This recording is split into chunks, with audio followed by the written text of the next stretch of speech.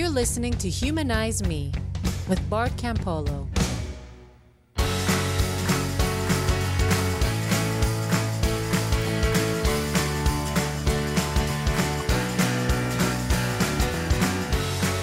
Hey everybody, welcome back to Humanize Me. I'm Bart Campolo, the host of this podcast and the humanist chaplain at the University of Cincinnati. That's right. I mean, I know I used to be the humanist chaplain at the University of Southern California, but that was when I was living with it in L.A. And after 3 years in L.A. of wonderful, great stuff, we had a great time. But like my wife, Marty, looked at me and said, I want to go home. I want to be where our old friends are. And so we packed it up and we drove back to Cincinnati, and here we are. And, you know, at USC, there was a dean of religious life and an office of religious life, and you had to like go through a process to become an official religious director there. UC is a public university. They got nothing like that. And so, you know, I looked around for somebody to anoint me or officialize me or appoint me, and there was nobody around. So eventually I just went to Kinko's and printed up some cards that say Humanist Chaplain at the University of Cincinnati. And so until somebody comes and tells me differently, that's what I am. And I'm reaching out to students, and we're building a student community just like we did at USC, and it's going to be wonderful. I'm really excited. I mean, I don't know it's going to be wonderful, but I'm excited about it. I think it's going to work. The weird thing is, what's been really amazing since we got back is that lots of people that listen to this podcast who live in Cincinnati have reached out to me and said, hey, like, could we start a community for people who aren't college students, who just want to pursue goodness in a secular way together? And so in a couple of days, we're going to have our first community dinner for people around Cincinnati that want to kind of see what fellowship, secular fellowship, would look like. And I mean, there's other great stuff happening in Cincinnati. You know, I've met some people who are part of the Tri-State Free Thinkers group here. It's one of the biggest, most active atheist organizations in the country. But the people that are reaching out to me and that I've been talking to, a lot of them are post-Christians. They're like church people. And when they go to the atheist thing, they're like, it's fine, but we kind of miss the warm, you know, inspirational stuff, singing and, you know, that kind of, you know, Jell-O salads and things. And so, yeah, so I guess like they you know, we're kind of going to try to do something that has a little bit of that kind of vibe, that's about loving relationships, that's about reaching out to people and trying to transform their lives, not with kind of spiritual mumbo jumbo or supernatural promises, but just with the warmth that comes from kind of an intentional tribe. A bunch of people saying like, hey, I'll take care of you, you take care of me, let's look out for each other, let's be interested in each other, and then reach out to other people and say, listen, we're doing really good here. If you entered into this, you know, you could be part of this community. And so I talk about this stuff all the time on the podcast. And the interesting thing is, you know, I did it on that college campus, but most of the people that listen to the podcast, the people that, you know, call me for kind of coaching on this community building stuff, they're just doing it in a small town or, you know, among their friends. And I think sometimes they're like, you know, it's a lot easier to do on a college campus. And you know what? I think they're right. And so I'm kind of excited to be like doing what I'm asking everybody else to do, to start that book group, to start that little, you know, kind of club or that kind of, you know, dinner party thing, that in order to bring people together to pursue goodness in a secular way together. And I'm kind of at the front end myself. So, you know, all my brilliant ideas and consulting and like, oh, it should totally be this way, and oh, you should never do it that way, and these people are making a huge mistake. Like, I'm probably going to get my hat handed to me. I'm probably going to learn that it's not as easy as I've been making it sound. But maybe it is. We'll see. Anyway, I'll keep you posted. But in the meantime, yeah, Marty and I are still looking for a house. We're still staying in our friend's attic. It's getting cold here. Like our bedroom is about 50 degrees at night. We're under like 4 comforters, staying fully dressed. But it's not that bad because they're really lovely people and we'll find a house. Right? Right? I mean, we'll find a house. But you know, all of that getting stuff started and connecting with people, I don't want to make excuses, but I feel really bad about not having put out very many podcasts. Especially, we started this Patreon thing. People have come on and they've sponsored the podcast for $1 a month or $5 a month. I mean, actually, we even had somebody come on and sponsor it for $50 a month. That's right. And you want to know who it was? I'll tell you. It was Rob Bronson and his wife Barb, and they live in Calgary, Canada. That's right. It was Canadians. All you American listeners, I hope you're properly humbled by the fact that a Canadian came to the plate. And I actually talked to Rob on the phone a couple of days ago. You know, because one of the things I promised is like, if you sponsor at that level, I'm going to give you a call and talk to you and find out the story. Man, what a wonderful person. What a lovely, and again, like a post-Christian, somebody who was in that whole church thing and then the whole narrative fell apart, but is still excited about growing and excited about life and excited about loving other people and excited about learning more about how things really work. And gosh, it was just a joy to talk to him. And so anyway, but you know, all these people are sponsoring the podcast and I'm not putting out episodes. And part of that is like, it's been crazy around here trying to get, you know, I don't have all my stuff and all the stuff's in a pod and we're living out of a suitcase and it's crazy that way. But you know, the other thing is I did record a couple of episodes. I had a wonderful interview and it turns out that I did not have the microphone on my end switched on. And so it looked like it was recording, but when I sent it off to John to produce the show, it was gone. And I did 2 episodes that way. And so I'm like, all I can say is I'm really sorry. I think I've got it all figured out. I think we'll be back to like the regular weekly episodes from now on. But it has not been easy pulling all this stuff together. So yeah, what can I say? Like to the degree that the Humanize Me, you know, listenership is kind of a community, and it is. I mean, people email, we correspond, people are connecting with each other through the Facebook page. You know, I've kind of let everybody down, and I feel bad about that. But I'm not going to dwell on that, okay? I'm not going to dwell on that. Instead, I'm going to tell you a story. And that's going to be the whole podcast this time. This is kind of a get back up on the horse podcast. And I'm just going to tell you a story because last week I went to a storytelling workshop. And I went because I'm convinced that storytelling is, you know, like the kind of stuff that you hear on The Moth or the kind of stuff I talked about with Mark Yaconelli last year. I'm convinced that storytelling is one of the most powerful meaning-making tools that we have, and also one of the most listening and sharing our stories with each other is so basic to our human experience, so basic to tribe building that I think that storytelling is one of the things that will really help us to build the kind of communities that I think people need. So I went to the storytelling workshop not because, I mean, to be honest with you, I've been telling stories for years. Like on some level, as an evangelical preacher, I was a professional storyteller. So I think I know how to tell a story, but I wanted to learn how to teach it.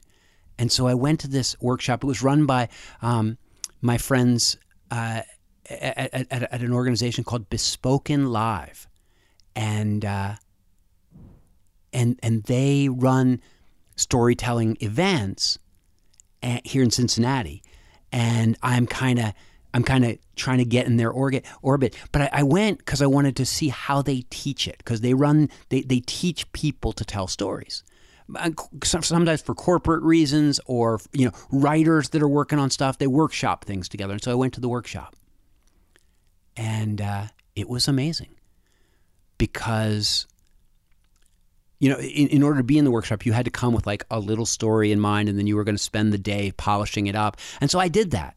I brought a story, and actually what I did was I brought a story that I used to tell when I was an evangelist, a Christian evangelist.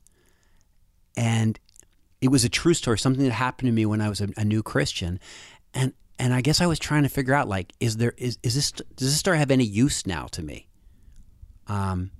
Is there any way to sort of repurpose it?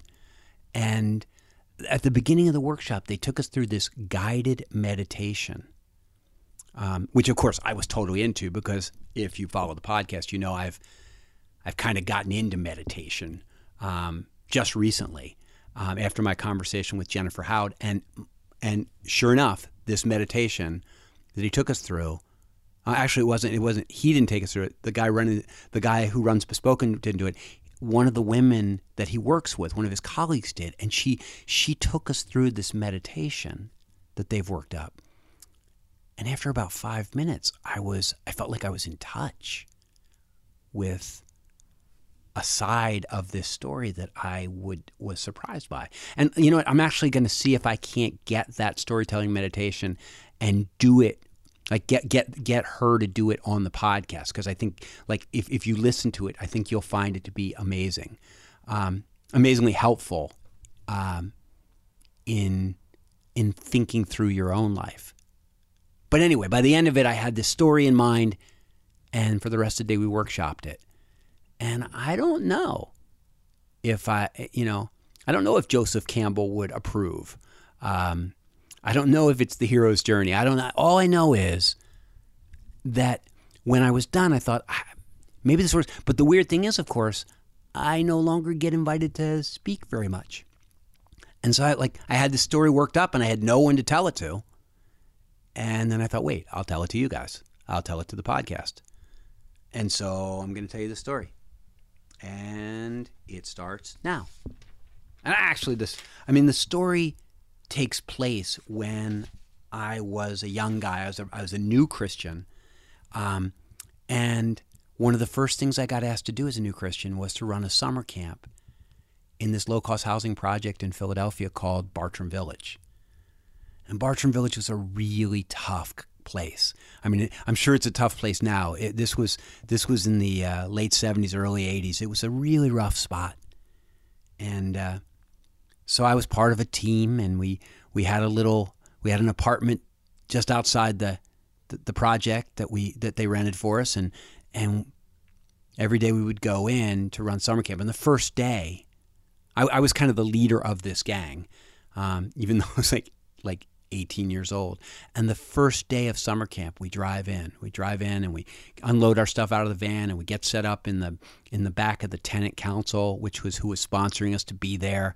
And we set up all the stuff, and they had put out flyers for weeks, and sure enough, like 50, 60 kids showed up for summer camp.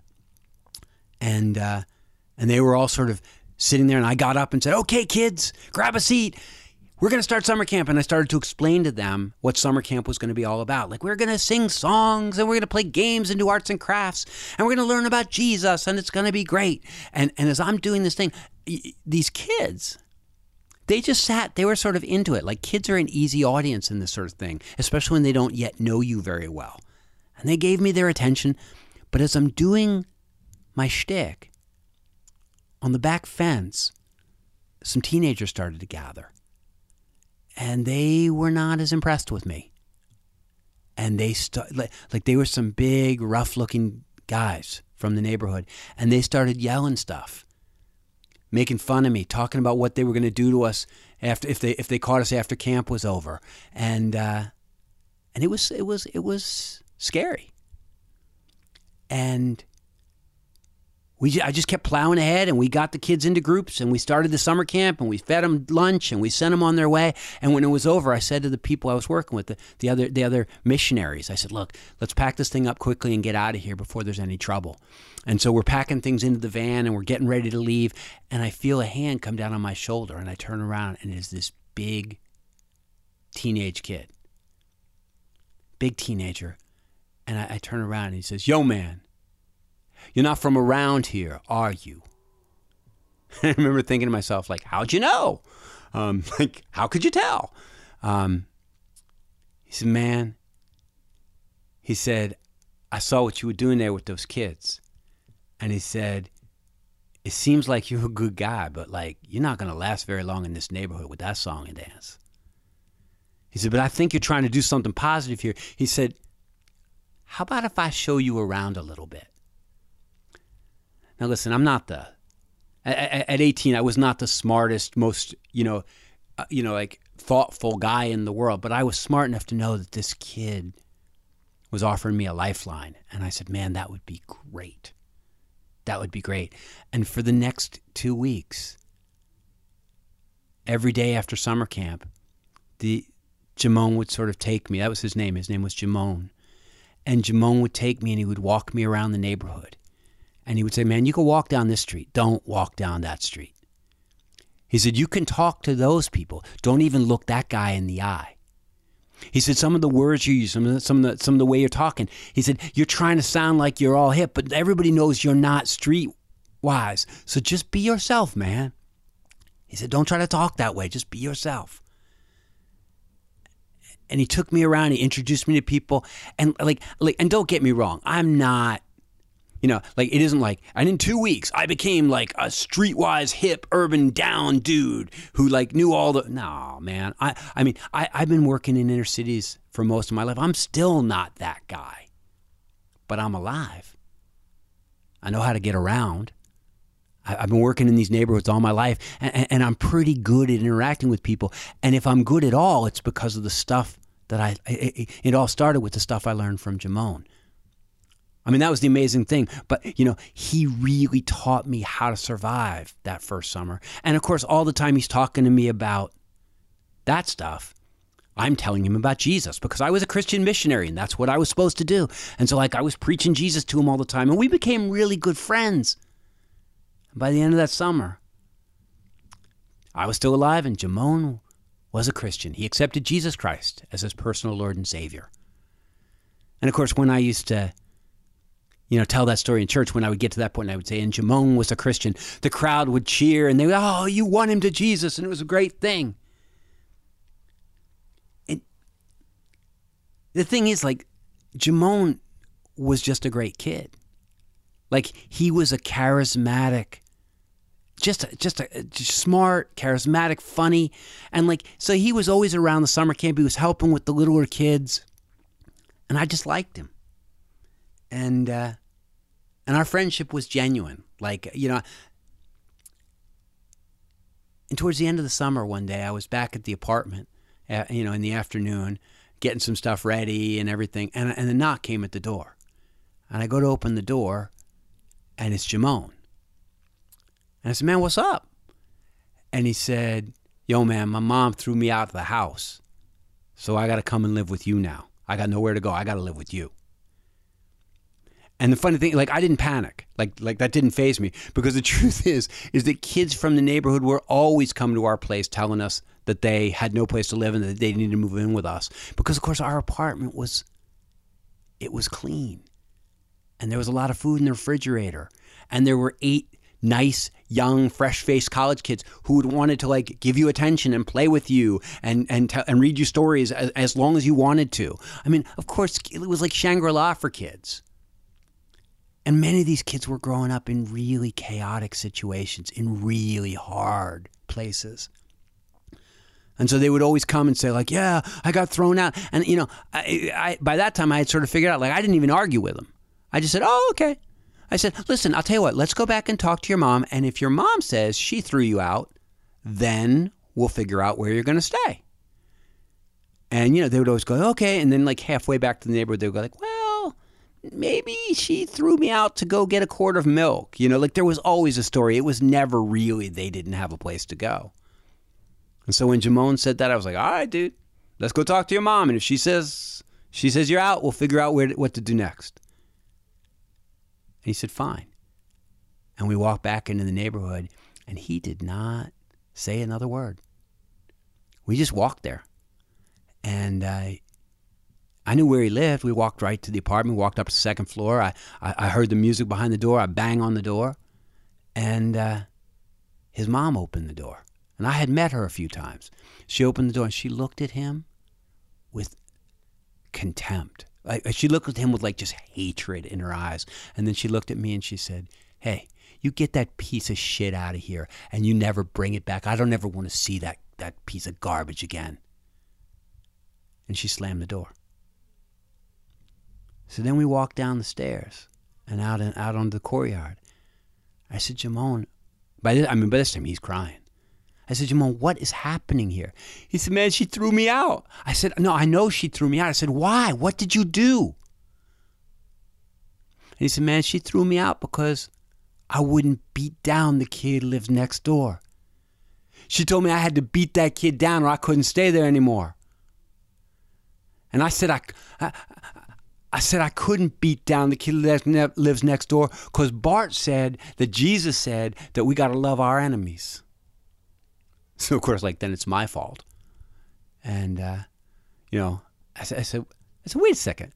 Why does your mom want you to beat down the kid who lives next door?" He said, "Man, because that kid keeps raping my little brother." And I was like, oh, no. Because I knew Jamon's little brother. He was in our summer camp. He was much younger. He was like 8 or 9 years old. His name was Artis. And he was basically catatonic. Like, the kid never said a mumbling word. And I didn't know what it was at the time. I just thought, there was something wrong with him. But all of a sudden it dawned on me the kid's kind of catatonic. Like, I remember the kid's shell shocked. Like, he's been being abused on a regular basis. I said, "Wait a second. This guy's raping your brother." I said, "We got to call the police, man. We got to call the cops." And Jamon laughed at me in a really bitter way. And he said, "Man, shut up. You know better than that. You've been in this neighborhood long enough to know better than that." And I had, too. Because the police didn't come through that neighborhood very often. They came through twice a day. They would squad car would come through, and it wouldn't really stop. I mean, the criminal justice system didn't work very well in that neighborhood, to say the least.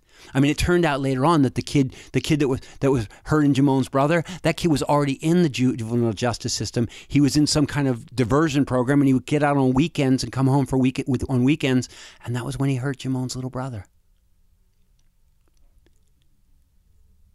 And he said, "Man, tell me what to do." He said, "I'll do whatever you say." Because by that time I'm like his older brother figure. I'm like the spiritual guy. He says, "Tell me what to do and I'll do it, man." And I hesitated. I mean, I knew what I was supposed to say. I mean, all that summer I'd been preaching nonviolence to kids. I'd been preaching that, violence only begets more violence, and that there are better ways to handle conflict and everything. And I mean, I believed that. I mean, I still believe that now. I mean, I'm not a pacifist or anything, but I know that in most cases, especially in ghettos, violence does just beget more violence. And in this case, I knew that, if Jamon went out there and did violence to this kid, there was a very real chance he would get hurt, that there was a very real chance that he would get arrested or something bad would happen. I mean, lots of bad stuff happened in that neighborhood. I mean, I could practically hear my youth pastor whispering in my ear while I was standing there, "Trust the Lord." That's what we used to say. Trust the Lord. With God, all things are possible. Ask and ye shall receive. I just felt my youth pastor saying, "Man, pray about this. Get it down on your knees and put it before the Lord. God will show you a way. There's always a way." And I'm hearing that voice, and I'm looking at Jamon, and I'm looking around me, knowing where I am. And I didn't listen to that voice. I mean, this was early in my Christian journey, but I didn't listen. And I didn't pray. I looked at Jamon and I said, "You go find that kid." I said, "You go find that kid, Jamon, and take as many people as you need to with you. You go find him, and you hurt him. You hurt him real bad. You hurt him so bad that he never even thinks about coming around your way again." Yeah, I sent him out to hurt that kid. And then I went back to my nice, clean apartment with the food in the refrigerator. And I got down on my knees. And I asked God to forgive me. Because I knew what I had done was wrong. Wrong by that standard. I asked God to forgive me. But even in the middle of asking God to forgive me, I found myself thinking I wasn't so sure that it wasn't me that needed to forgive God for making a world where that stuff happened. I mean, I remember I just felt dirty. The whole experience just made me feel like I knew stuff I didn't want to know, that I was involved in things I didn't want to be involved in, that were way over my head. I mean, I'd always thought that life was about choosing between right and wrong. In this situation, man, it just felt like the only choices were bad and worse.